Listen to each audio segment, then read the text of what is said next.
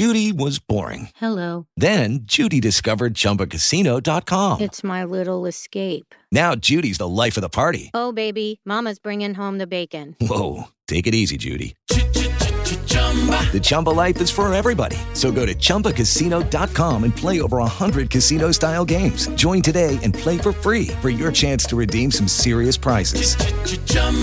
ChumbaCasino.com. No purchase necessary. Void where prohibited by law. 18 plus terms and conditions apply. See website for details. Hello, and welcome to another edition of Play Me or Fade Me. And thank you for joining us as always. And that's a winner. Yes, you can make it back to back to back to back to back to back winning days on the podcast.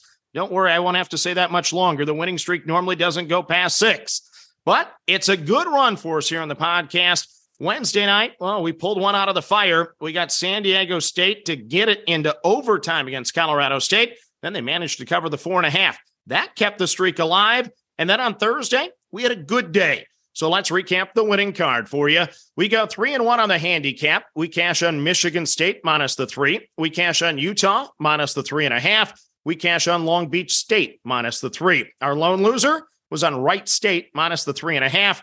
They dug a big hole in the first half. They tried to battle back, but it was too little too late. They fell short.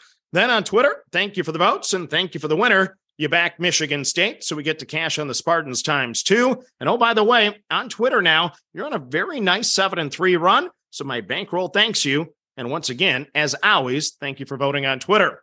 Then our OPP plays are currently 1-1. We cash on UC Irvine minus the 2.5 over Hawaii. Our loser was on Minnesota. Yes, I backed my Golden Gophers plus 13.5. They scored 39 points for the game. Not very good. Yeah, that was a bad bet on my part.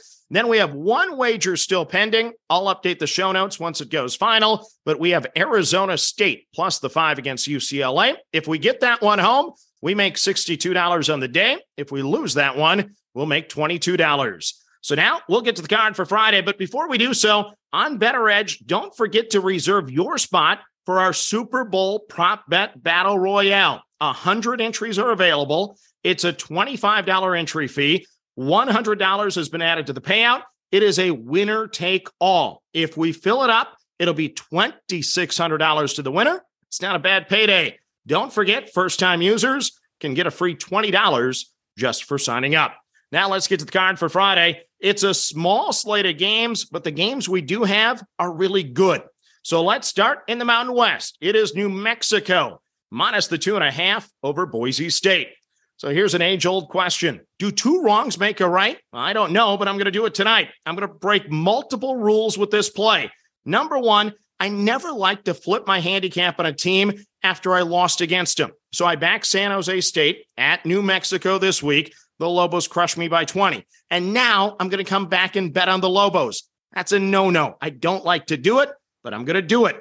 Number 2, well, I'm going against the numbers here. The numbers tell me that this game should be a pick'em or even Boise State favored by 1. The Broncos rank 11th in defensive efficiency. That's really impressive, by the way. They give up just 60.6 points per game, and they've won 5 straight games, including beating Nevada last time out.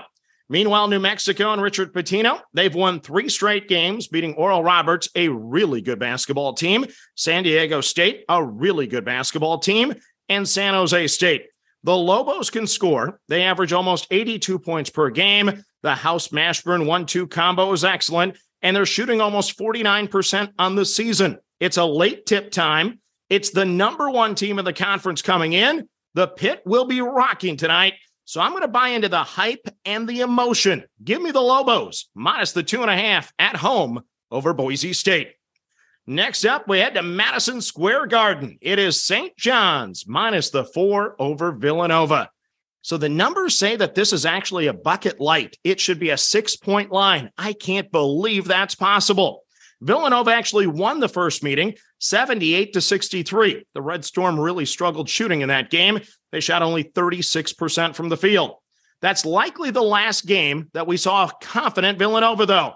Since then, they've lost 5 of 7 games, with the only 2 wins in that stretch coming against Georgetown, who hasn't won a conference game in 2 years. It's possible that Villanova will get their confidence back against a team that they had success against just a few weeks ago, but it's also possible that St. John's is finally playing up to their potential again with very unselfish play.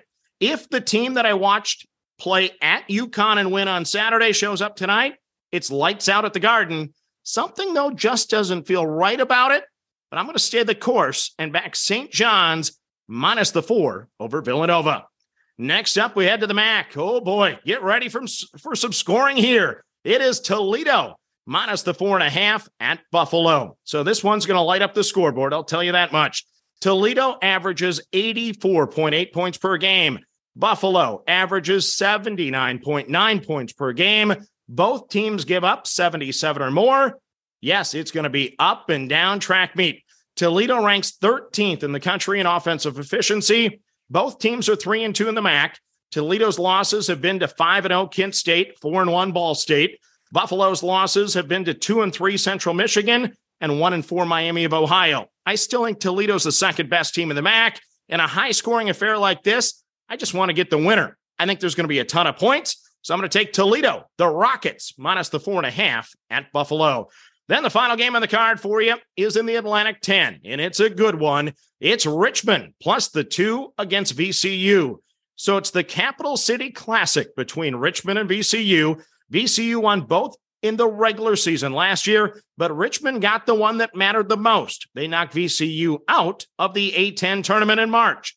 VCU is rolling, 4 straight wins, 14-5 overall, and 5-1 in the Atlantic 10, including a win at Dayton. Richmond is 11-8 overall, 4-2 in the A-10. Both teams play excellent D, giving up just 64 points per game. Richmond has played the tougher overall schedule. They have the best player on the floor in that Burton kid, and they have the home court edge. Give me the Spiders at home, plus the 2 over VCU. So let's recap your card for a Friday. We're on New Mexico, minus the 2.5 over Ball State. I'm on St. John's, minus the 4 over Villanova. I'm on Toledo, minus the 4.5 at Buffalo. And I'm on Richmond, plus the 2 over VCU. So that's your card for a Friday. As always, manage that bankroll. Don't chase money. Have fun, and let's cash some tickets together. Good luck, everyone. This is the story of the one. As head of maintenance at a concert hall, he knows the show must always go on. That's why he works behind the scenes, ensuring every light is working, the HVAC is humming, and his facility shines. With Grainger's supplies and solutions for every challenge he faces, plus 24/7 customer support, his venue never misses a beat. Call quickgrainger.com or just stop by. Grainger, for the ones who get it done.